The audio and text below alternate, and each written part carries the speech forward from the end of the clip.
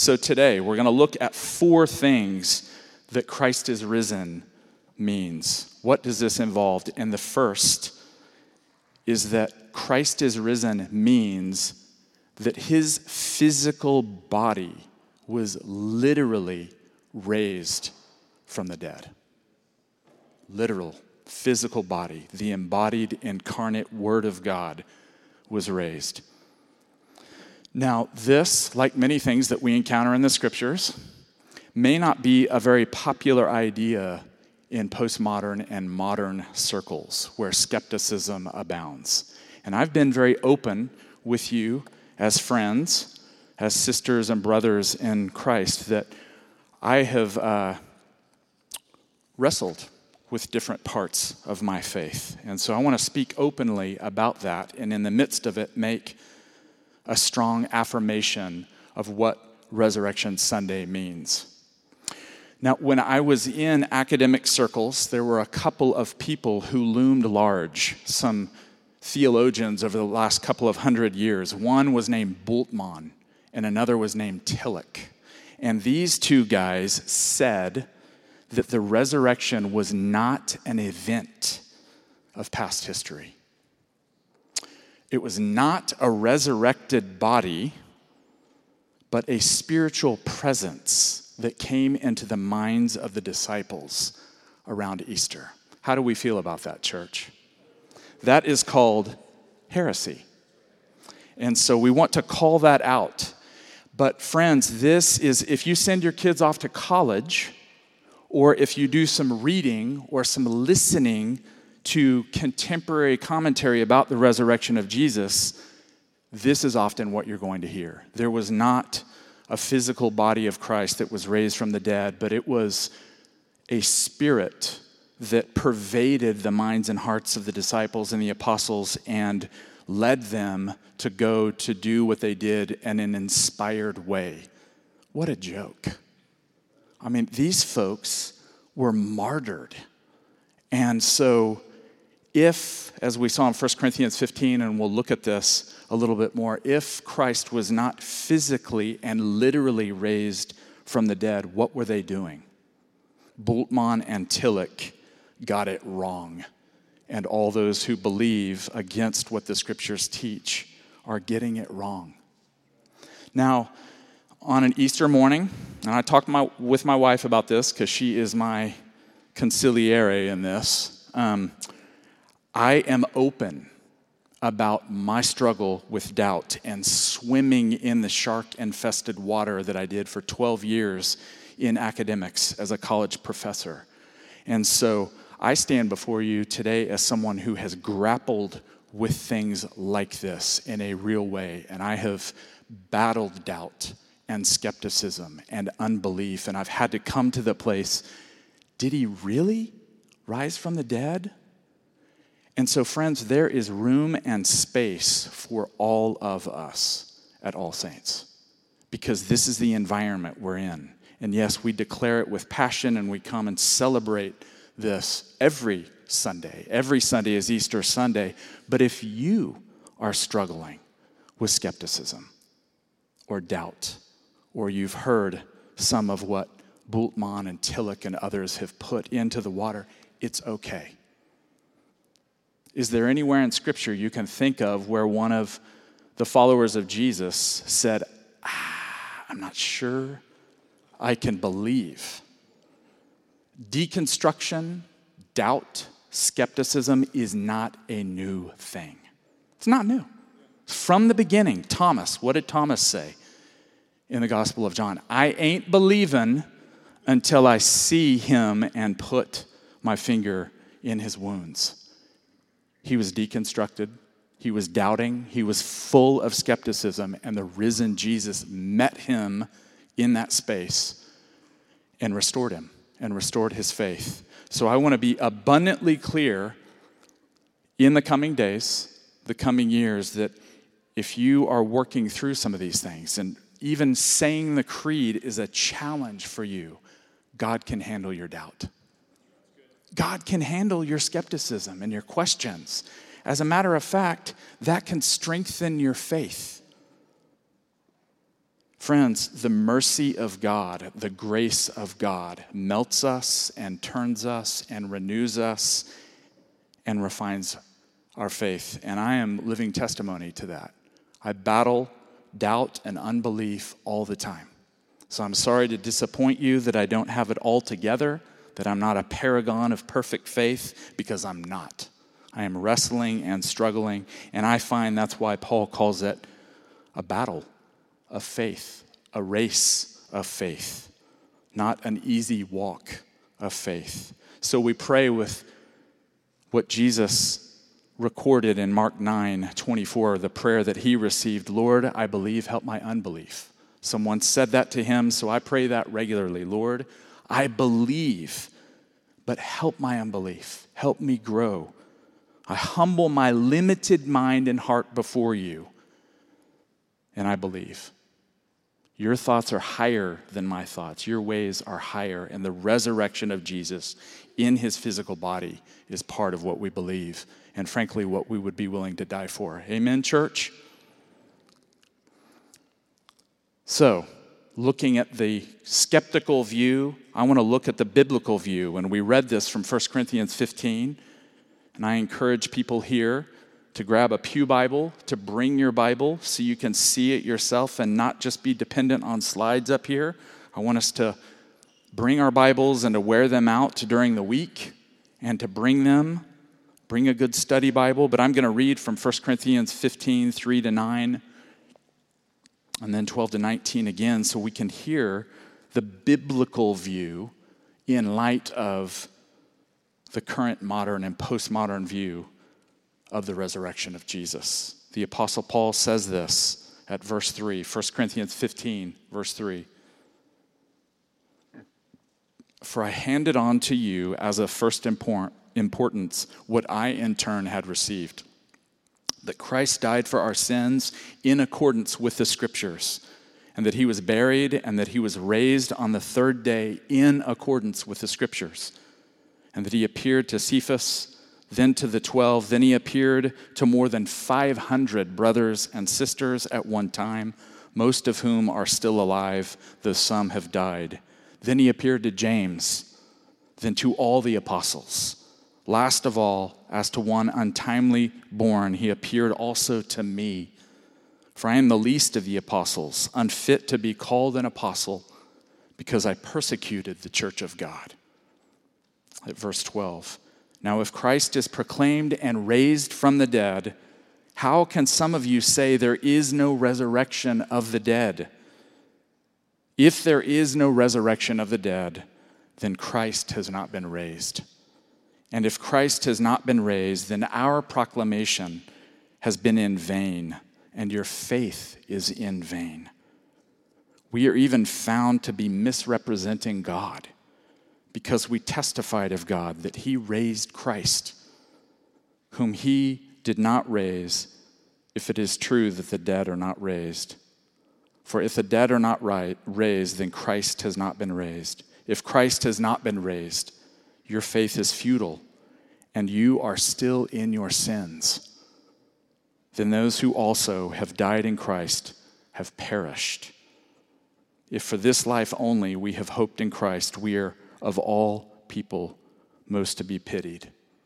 Friends, the Christian faith, as the Apostle Paul says, handed down by Christ through the apostles, preserved and preached for 2,000 years, is that Christ died for our sins, that he was buried, and that he was raised in his physical body in accordance with the Old Testament scriptures.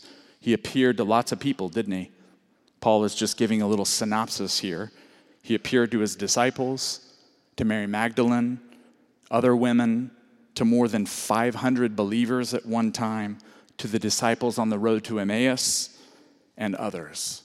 Church, Christ is risen, and he has rescued us from our sins and ourselves. Amen? A second thing that Christ is risen means is that our relationship with God is made right through him. Look at Romans 5, 6-11. Again, we're just looking at a few examples of what the resurrection entails for us. Romans 5, 6 to 11. We could do this for hours. Really, we could look at the implications of the resurrection of Jesus. But we're not going to do it for hours. I know when I said that, some of you perked up. We're going to be here till 2 o'clock? Maybe one day we will, but not today. You can go and eat with families, friends. Romans 5, 6 to 11, Paul spells out beautifully what the crucifixion and resurrection means for us. Listen to what he says. Romans 5, 6 to 11. For while we were still weak, at the right time, Christ died for the ungodly. Indeed, rarely will anyone die for a righteous person, though perhaps for a good person, someone might actually dare to die. But God proves his love for us in that while we were still sinners, Christ died for us. Much more surely then, now that we have been justified by his blood, will we be saved through him from the wrath of God. For if while we were enemies, we were reconciled to God through the death of his Son, much more surely, having been reconciled, will we be saved by his life.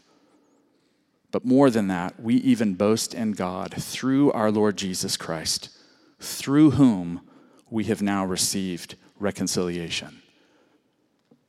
That is what I call New Testament filet right there. That is choice spiritual meat right there. Look at what the text says, verses 6 through 7, quickly here.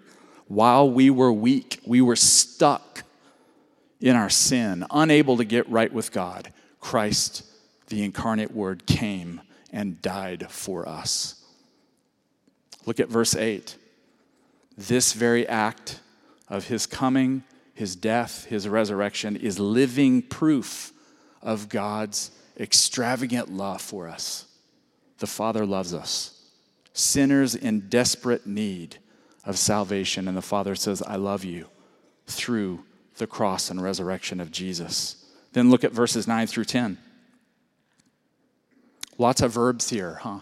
Lots of things that Christ's death and resurrection accomplishes for us. His shed blood on the cross justifies us, saves us from the wrath of God, and reconciles us to God. Basically, we're in God's family. We shouldn't be. Friends, what do we deserve? We deserve death and judgment. That's an amen sneeze, isn't it? Yes, bring it, brother. We deserve those things. But instead, the Father, in his extravagant love, sends his Son, and through faith in him, we enter the family. Not children of wrath, but children of God. And then look at verse 10. We are saved by Christ's death and his life. And so we see in the New Testament over and over again, typically when Paul, the other apostolic writers, are talking about the cross, you have the empty tomb as well. It's always the cross and the resurrection. So, friends, in view of this, we should be the most joyful people on the planet. This isn't in my notes, but one of the modern philosophers, a guy named Nietzsche, said, I'll tell you why the church is so pathetic is because they're the least joyful people. And I thought, what churches was he around? Those folks needed to wake up. Maybe Nietzsche saw the frozen chosen on a regular basis, and he needed to see the joy of the resurrection in some of the local churches around him. Friends, joy is a foundation of who we are, of the gospel of the kingdom, of what we are as a church. One Eastern Orthodox Romanian Christian says this, and think about it. He's facing persecution over the last 80 years, but listen to what he says. The center of our worship is Easter. It is an explosion of joy, the same joy which the disciples felt when they saw the risen Savior. It is an explosion of cosmic joy. That is, the whole cosmos, all of creation is exploding at the triumph of life in Christ after the overwhelming sorrow of death. So friends, we should be joyful. Maybe we have a joy check today. Maybe you look at your heart and think, man, I have been kicking the dirt a little bit, looking down at the ground. I need to remind myself of the joy that comes through the death and resurrection of Jesus. The Father loves me extravagantly. I belong to him. Yes, I have really bad days and weeks and months and years, but joy can reside and take root deep inside of me in the midst of all that. A third thing that Christ's resurrection means for us is that we are empowered to walk in victory over Satan, sin, sickness, and death. I tried to list a lot of stuff there. You could probably insert some more things. Friends, we are empowered to walk in victory. That's what this Sunday means. And we should lean into that during the week. We are to be victorious people, not defeated people. We're not victims, we're victors. And we celebrate that together. Look at 1 John 3 at the end of the New Testament, just before the book of Revelation. You can flip over there in your Bible. 1 John 3, 4-8.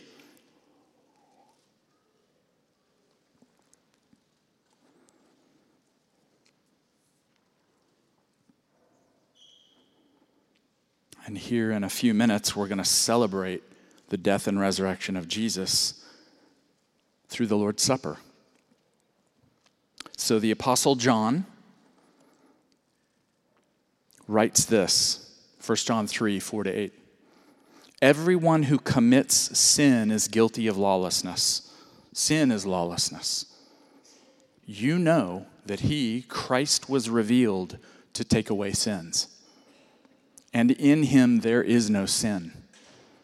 No one who abides in him sins, and no one who sins has either seen him or known him. Little children, let no one deceive you. Everyone who does what is right is righteous, just as he is righteous. Everyone who commits sin is a child of the devil, for the devil has been sinning from the beginning. Look at this last part here. The Son of God was revealed for this purpose, to destroy the works of the devil.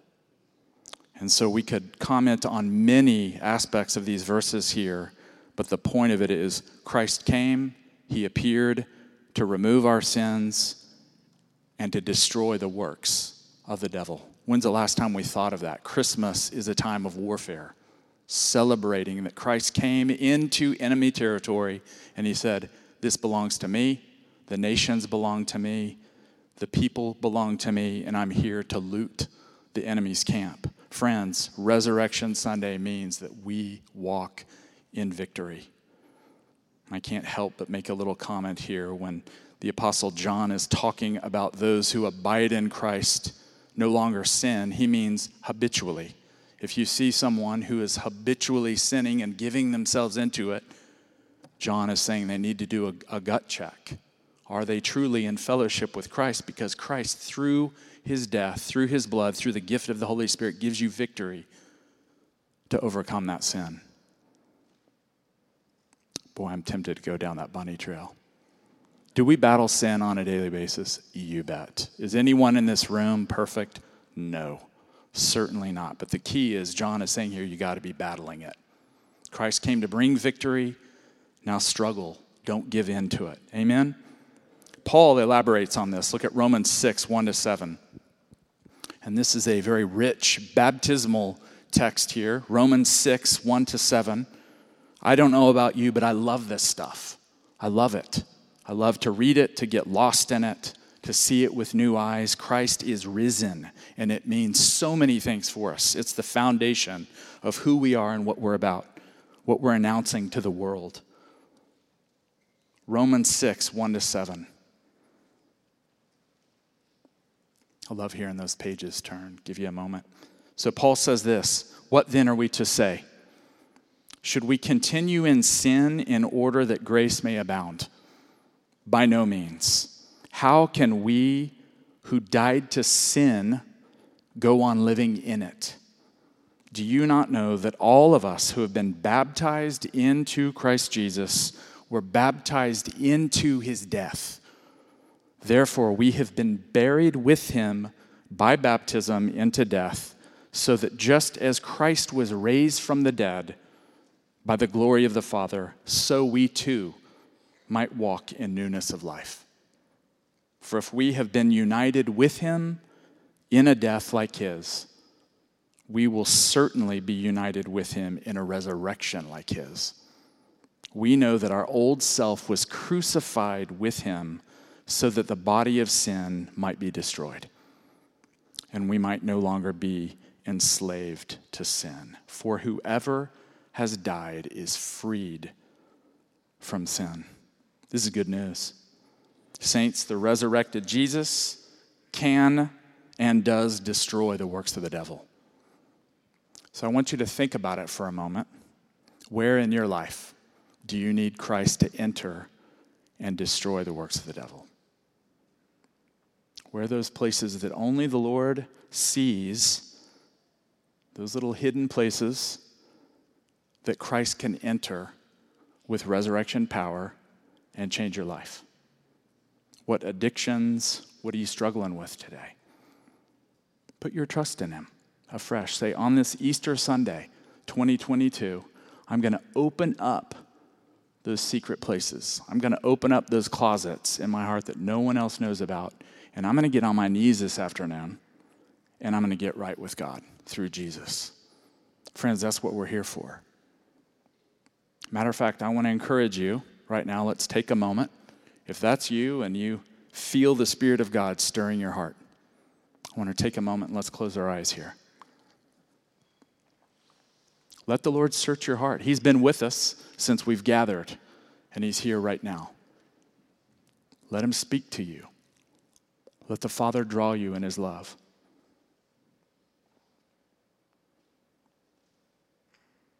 What area could Christ enter today and destroy the works of darkness?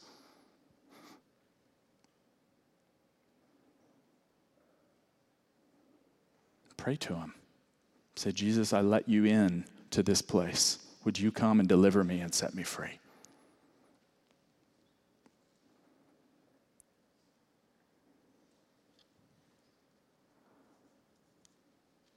And if you have not given your life to Jesus, it's a basic thing. You can pray right now.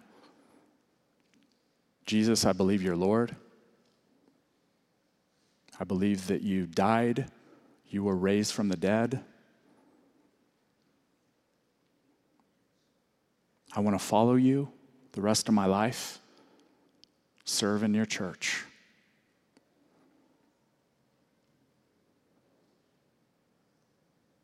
Amen.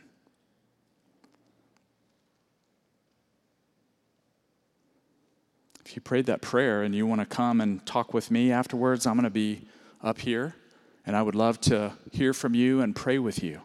Friends, there's no better time than right now to get right with God. Amen? Lastly here, before we come to the Lord's table and have the Lord's Supper, a fourth thing is that Christ's resurrection means that our resurrection and the renewal of all creation are guaranteed. Let's look at this. 1 Corinthians 15. We've been looking at that passage quite a bit.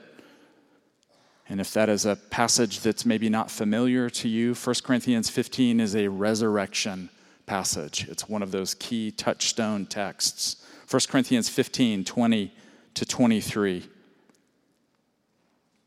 Paul says this, but in fact, Christ has been raised from the dead. We heard this earlier, but let's hear it again. The first fruits of those who have died.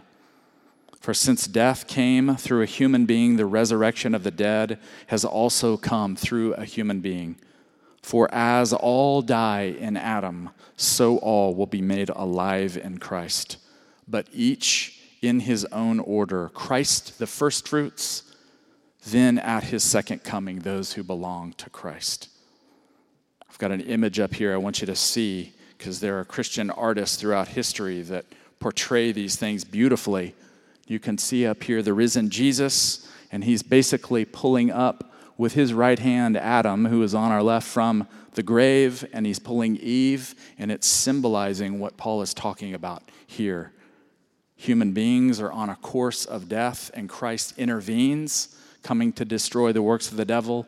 As the first fruits, the one who goes first is raising Adam and Eve from the dead. That's us, intervening in humanity so that we don't just end in death, but we're raised to new life in Christ. Amen?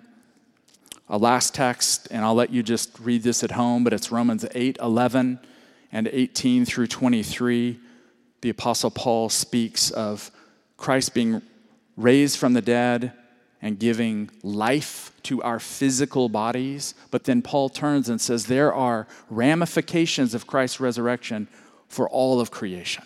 All of creation is groaning to be liberated, to be delivered, to be transformed. And Christ's resurrection doesn't just mean transformation for human beings, but the whole cosmos, all of creation. So even environmentalism and ecology is found in the scriptures. The Lord loves nature and loves all of creation that he's made, and one day he will transfigure it so that it looks and functions the way that he intended from the beginning.